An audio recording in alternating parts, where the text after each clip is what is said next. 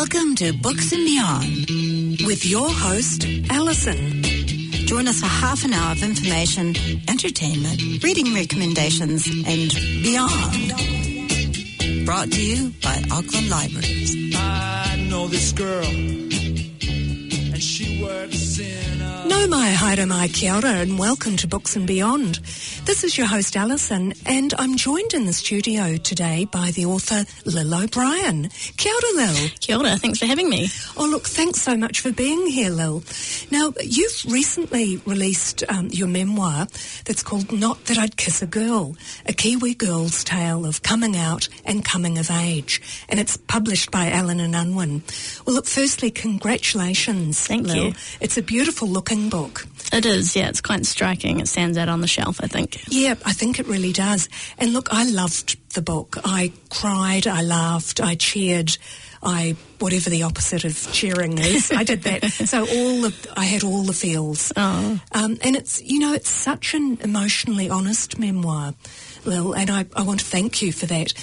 Did you find when you were writing it that you were having to kind of ride some waves there of emotions? Yeah, I mean, definitely. I think writing, looking into past memories is always difficult because even if they're all happy memories, because you really, if you're trying to write honestly about it, you have to kind of hold yourself accountable for what actually happened and ask, is this actually the truth of what happened, or am I colouring it because maybe I wanted to wish that I'd reacted a different way or behaved a different way. So I think by its nature, it's a difficult genre to write. I think A.M. Holmes called it like picking at a scab every day and saying, look, today it bled this much. So yeah, and obviously because of the content, my coming out story wasn't easy. It involved my parents rejecting my sexuality and asking me to kind of cutting me out of their lives. It was difficult to go back to those times, and so I really had to.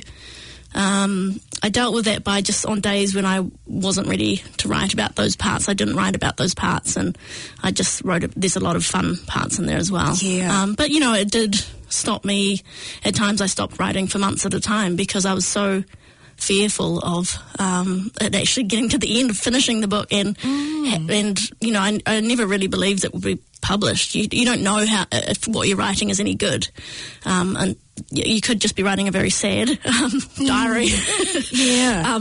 And so I was quite terrified about it being out in the world, and because it would mean almost like a second coming out to them. It would be going against them again because they certainly wouldn't have been supportive of publishing this story. Yeah. Gosh, it's tough, isn't it? Really, really tough, but such an important story. You talked about in the process of coming out, which I must say is my comment about that is you never stop coming out, do you? No. But how friends would say things like, we still love you, and it doesn't worry me at all, and that how this sort of minimised stuff or made you feel dismissed and somewhat ignored, and it's almost like we love you despite XYZ, or even though you are XYZ. Yeah. Do you think this is a Kiwi thing that we do? I think it was partly a Kiwi thing, like, oh, no big deal, mate. Like, we do, that's how we're trying to show support by saying, oh, that's no big deal, like, oh, she'll be right. Yeah, it's all good. But I think it was also very much a reflection of the times. I was probably like the first queer person that a lot of my friends at Otago University in 2002 or 2003-04 had known, had like a close friend or a friend, and so I think there was a bit of not knowing what to say, and mostly wanting to say the right thing. Yeah. But as you say, it's kind of that we love you despite this instead of because of this, and because we're happy of you figured out who you are, and that's a celebration. Yes, yeah. Gosh, so I guess it was a process for them as well. And having been through this process, which, as they say, never really ends, but how do you think if we've got a family member or a friend who come out to us, and maybe particularly a young person, how do you think a good way of supporting them would be? What? I think people do get quite worried about saying the wrong thing, and I think it's not always about exactly how you string the words together. I think it's a good way to start if you see it as a celebration and an honour that they are coming out to you. For me, it means that they have trusted you enough to tell them a really important thing about themselves. And it's also, I think it should be something that you celebrate, because it means, your child or whoever they are is, they've put a big puzzle piece together and they've figured out who they are, and that's really exciting. So I think it's not necessarily the words you say, although I think saying that's amazing, we love you and we're really happy for you is a great start. And I also, and ask questions. I think I think you have to be responsive to how much they want to talk about it, the young person. But I think when you say, oh, that's fine, and then you ignore the topic or you don't talk about it, then it's not really, just like coming out doesn't happen once. I think your support of your, of the queer person in your life has to be consistent and ongoing, and you have to, recognise their identity and be aware of it, be interested. Yeah, because when you say that about asking questions, because I guess if you get a reaction like, oh, that's fine, that can really shut down the whole conversation. Yeah, because I think people, it's a little bit like being racist. Like, people know, don't be racist. And so if you're like, well, I can't be homophobic, so I need to say the right thing, oh, that's great. But then if your actions don't follow it up, or,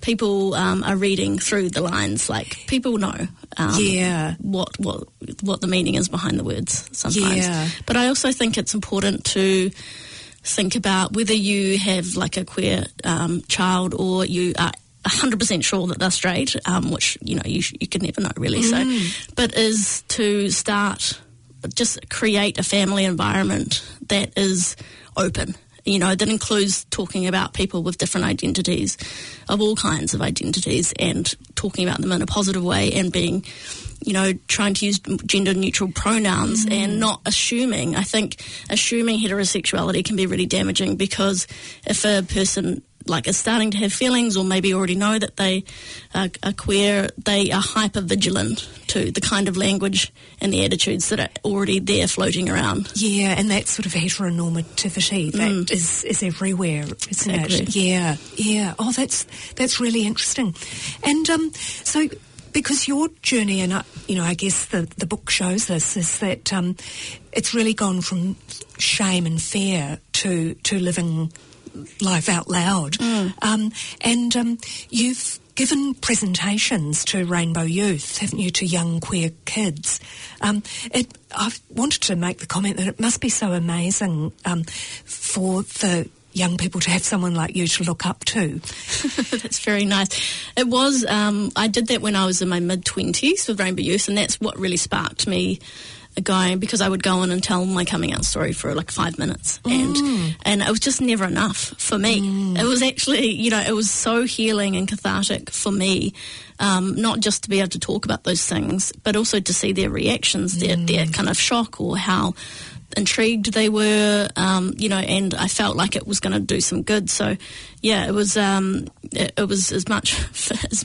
was very healing and rewarding for me, but I felt like it was going to be rewarding for young people as well. Yeah. Oh, look, I'm sure those sort of presentations would save lives. Yeah. And it's just we'll never know. You can't count how many you've saved, but I'm absolutely positive of it. Yeah. Thank you. And I suppose even though they were 5-minute presentations, I can just imagine that the kids would have so many questions, and they'd... Yeah, it's the presentation that I did was at the end of Rainbow Youth do these really amazing talks in high schools about, they've got a whole very sophisticated, accessible program all about gender and sexuality. So they would come in and do their good stuff, and then we would kind of have a ragtag bunch of people, volunteers, tell their story at the end.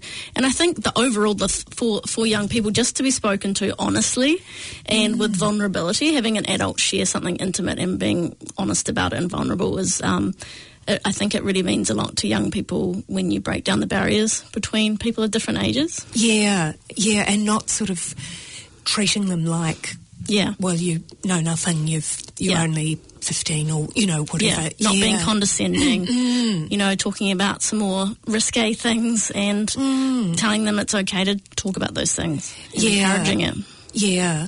Oh, that's fantastic. Yeah. And which I think in the book you use the term otherness, or I'm not sure whether I put that term in my head when I was reading it, but how damaging it is to be othered. And this is what I totally relate to this part of it. When and the irony of it that you were criticised when you were at uni by some groups for not being gay enough. Like, you can't win sometimes, can you? Yeah, I mean, we have a lot of discrimination and prejudice within the LGBT plus community, that's for sure. But I think just that feeling of otherness is we all feel it in some way, no matter what our identity is. It's just, and it's quite insipid. It's just like, it's just there. Sometimes you feel it. It's really hard to pinpoint it. I guess it's a bit like a microaggression. It's not good. Yeah, and that otherness that you get within the othered group. So, and I guess any marginalised group feels or has this. I mean, I know people in the disability community that are criticised for not being disabled enough,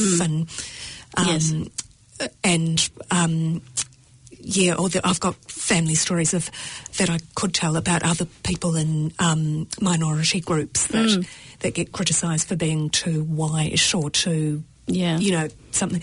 Yeah, I think it's a sad thing, isn't it? Yeah, I think sometimes, when you've experienced pain, and we've all experienced pain, particularly marginalised groups, you put that pain onto other people by judging them.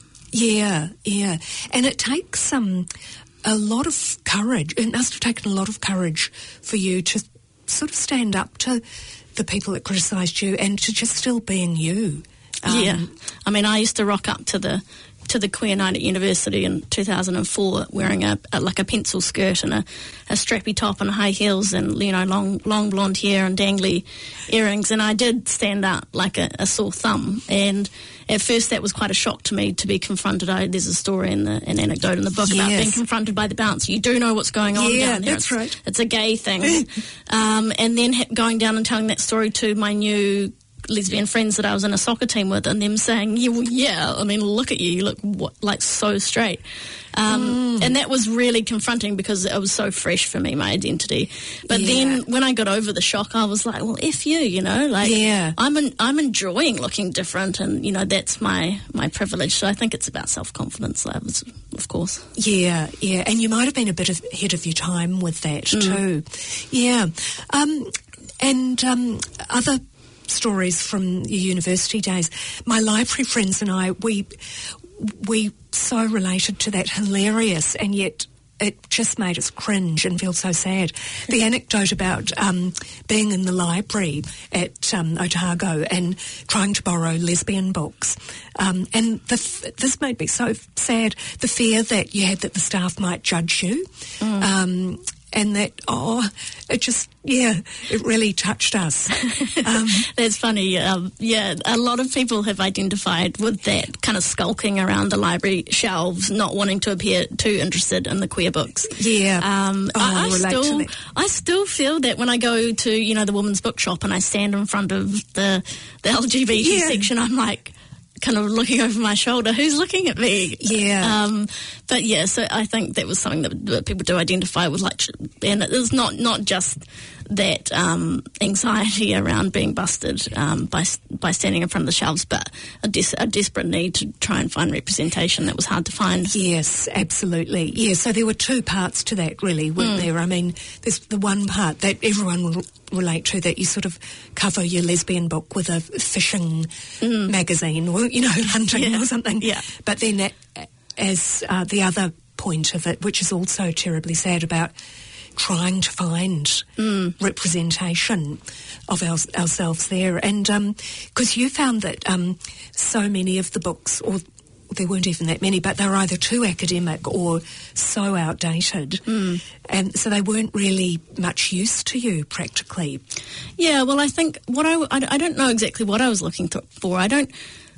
I was coming out at the time, so maybe I was actually looking for practical help, like how to be a lesbian or how to have sex with another woman. But I don't know if what we're looking for so much as practical help is to see ourselves reflected in a story and to identify with something. And that just wasn't there for me. It was battling through academic texts, or the things that I did like was there was occasionally a book of kind of coming out stories, but they were always too short for me, and they weren't informative enough. So, I went out and one day I saw this woman and she was amazing, and we ended up kissing behind, the building, and then I realised it's like, no, I need granular detail. How did you realise? Did you know straight away? Like, what did that mean? Like, how long did it take that to figure out? Did you go back the other way? Were you 100%? Like, I was always looking for a really in-depth, super readable story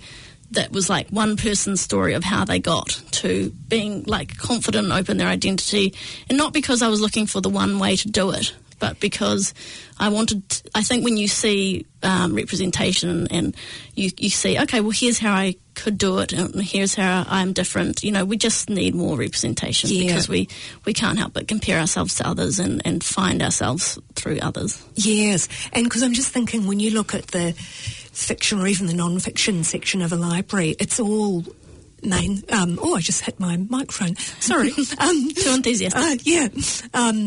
It's all mainstream, isn't it? And you see every variety of romance or drama or, domestic fiction. Yeah, I mean, we have like we have a whole lesfic genre now. Yes. We've got lots of exciting stuff, but even now, I just still couldn't find that story that was a real life story. And there aren't also any Kiwi stories, I think. No, that's right, yeah. And I know, I mean, I'm older than you, but when I was looking for this sort of material, so much of it was so depressing. Yes. It would be like The Well of Loneliness or something that was decades and decades old, but that might have been all there was. Yeah, at the time. mean, if we look at The Price of Salt, which became the movie Carol, and that was considered the first ever happy ending in a lesbian novel, and that was the 60s, I think, when it was published. Right. And which, we could have a whole discussion about why that came about in the Hays Code and everything. But yeah, but even now, in this day and age, we're still, in our representation in TV and movies, we're still being killed off at a much higher rate than heterosexual characters, and often to further the plot of a cis white male character. There's a trope called bury your gays. So and you see that even in Shortland Street, don't you? That they always kill off the lesbian characters. Yeah. Like Shortland Street has been quite good in some ways, though. Yeah. I just remember being astonished the first time that it was Maya and Jay and they had a wee kiss outside the house, and I was like, what is this? There were two beautiful women in Shortland Street at 7 p.m. Yes. So I think Shortland Street has done quite well in some ways, and they do try very hard, but that was the problem, is that a lot of these people, showrunners that aren't in the community, and they don't know what the representation problems we face, they're not quite aware that it's not just killing off a character, that it's actually part of a larger problem. So it's about educating yourself. There's an ignorance there which is becoming more known now. Yeah. Oh, interesting. Hey, and speaking of TV shows, I just loved the story that you told about when you obtained the box set of the L Word. Yep. And that was the original L Word, of course, because at the time, those DVDs were like gold, weren't they? Because I don't think you could get them here at first, could you? No, Or you not couldn't. easily? When I was trying to download it off dial-up internet in 2004. Yes. I talk about it in the book, and tying up the phone line. All my flatmates like, who is using the internet again? Because you had to pull a long phone cord down the hall, and with LimeWire or Napster. Yes. About that time when we first could even get hold of that, and it was so precious. I think it took me like 3 weeks to get 30 seconds, and you didn't even see any women sort of doing action. anything. You might have seen one of them in the swimming pool or something, didn't you? Yeah, I think, or Bet and Tina, but that first sight of it was just two women in their bathroom in their home that they obviously lived in together, being domestic, that was revolutionary. I was thinking that too, the domestic settings of Bet and Tina, and even though they were obviously very wealthy, so some of it you had to suspend your reality a bit, but still there was that everyday life, and people had kids, or you'd go to the hairdressers or go to the skate park, and I think I call it revolution in the mundane.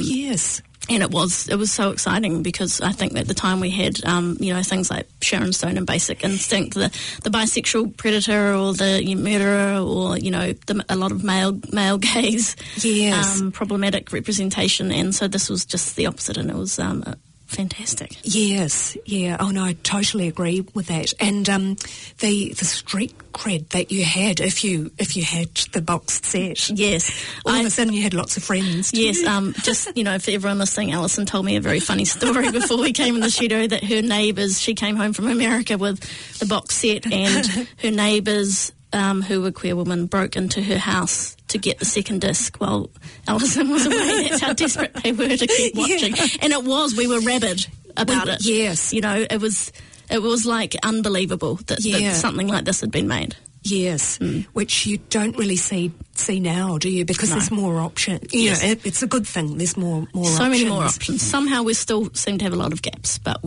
it's a treasure trove in comparison now. Yeah. And this sort of brings me onto the internet, really, because it's been an absolute lifeline for anyone with an identity or interest outside the mainstream, isn't it? Because what really touched me reading the book, you were going through such painful times, and it was just before that era where everyone had the internet in their pocket. Yeah. And it's a sad, sort of a pivotal time in our history, but I feel sad for you that you were just on the cusp of you were still in dial-up. Yeah, still in dial-up. Still had to walk to the library to get onto the internet. We didn't have internet in our homes until, I think, in third year, which was 2004, was the first time we had internet in our homes. And I talk about it in the book, telling some stories about trying to email the university queer group in the main thoroughfare of the library, and being terrified that someone was going to see me, even, typing the words I think I might be, bisexual or whatever.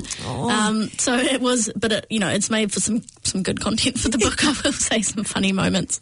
I guess it does, yeah. And because also back then libraries didn't have the self-checkout machines either. Yes. So now there's a lot more safety. Yes. Or perceived safety, and you can just take things out, or you can download an ebook from the library. Yeah. Too. Yes. Same with getting, videos, VHS or DVDs from the video store. Yes. You don't have to show your face. You don't want to hide it in a pile of action movies. Yeah, that's right. Yeah, which is sad and funny, isn't it? Yeah. You quote Brené Brown quite a bit in the book, and she's someone that I just love her writings and her sort of stuff. I know it's helped me. It's helped a lot of people. Yeah. And she talks a lot about shame, doesn't she? Yes. And vulnerability and empathy. And it reinforced to me that one of her theories is about that shame can't survive if things are spoken about. Yeah. Yeah, like I think, my story is one from, and I think a lot of people's stories are from feeling shame. Shame is connected to something that who we are, and she talks about it. The comparison of shame to guilt. So guilt being we've done something we've done, but shame is something about who we are. And then how humiliation, I think, was humiliation, you don't feel you deserve it, but shame, you do feel you deserve it. So I think when we talk about shame, and I'd really identified a lot with it, and I think a lot of people feel shame. It's secret keeping, and it's even if you are showing yourself self-compassion and you're thinking that you're coming to terms with who you are, like being gay or whatever, the way Brené Brown her hypothesis is really it's not until we can share this part of ourselves or these things that make us feel ashamed and bring it to the light that we can get rid of it by giving other people the chance to show us empathy. Right, there's that empathy that comes in, isn't it? And just understanding, okay, this isn't as bad as I might have thought, but it's not something that I think I still experience it sometimes. As openly gay and proud as hell as I am, there's still sometimes moments where you feel othered, and you are aware of your difference, and it's not that you are ashamed of being gay, but you just feel the sense. Yes, that innate sort of, it goes so deep, doesn't it? There's a difference in you. Yeah. But I guess the Brené Brown stuff, that probably showed itself when you were talking to the kids via Rainbow Youth, wasn't it? And you talked about showing your vulnerabilities. Yeah. And how then that probably allowed the kids to feel empathy for you. And I think Brené Brown got pretty famous for her TED Talk, I think, in 2012, wasn't it? Right. The power of vulnerability. Yes. It is about vulnerability, like radical vulnerability, you might say, is something that I try and practice. I like being open with people, being honest, and I think it can be very disarming to be vulnerable. And it lets people relax and see that they can be vulnerable in return. Yeah, so that's that real authenticity, isn't it? Yes. Yeah. Oh, no, it's fascinating. It makes me want to read more of Brené's stuff, actually. Yeah. You also, you talk about how that telling your story had I liked this phrase, the analgesic effect. I guess this just follows on from telling your story as a means or a method of dealing with shame. Yeah. I mean, I think I talk about that at the time because after all that happened with my parents and the year or so afterwards when things were very raw and a lot of people, you're sharing what happened with friends, and I felt guilty at the time for feeling good when I shared that story because I was still I felt guilty for some reason, even though I didn't feel bad about being gay and I knew that their reaction was their reaction. There's still a part of you that feels guilty and probably still some shame. But I felt when I was sharing that story, I felt so good and almost felt like revenge on my parents to be sharing that story and receiving that empathy and having people say, oh, God, they're dicks, or whatever their reaction was. And so I think that just probably set me off on a path. And now I don't feel guilty about the good thing about publishing a book about it and getting feedback, amazing feedback from people who message me saying how much they identified with it and loved it and what it means to them. Yeah. It's really, now you're never going to be able to shut me up, I'm afraid. Yes. Oh, that's so good. I'm so pleased. But, gee, it's a layered, there's layers and layers of all sorts of complex feelings, aren't there? Yes. Yeah. But I think I said this earlier, that I just so wish I'd had a book like this in my younger days. Me too. To read. Yeah, yes. And so you're sort of writing it for yourself in a way, aren't you? Yeah. Yeah.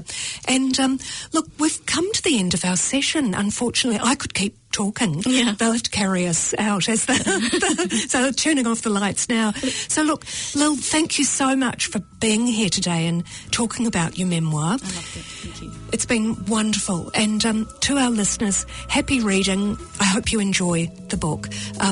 Kia kaha, haere rā, ka kite anō.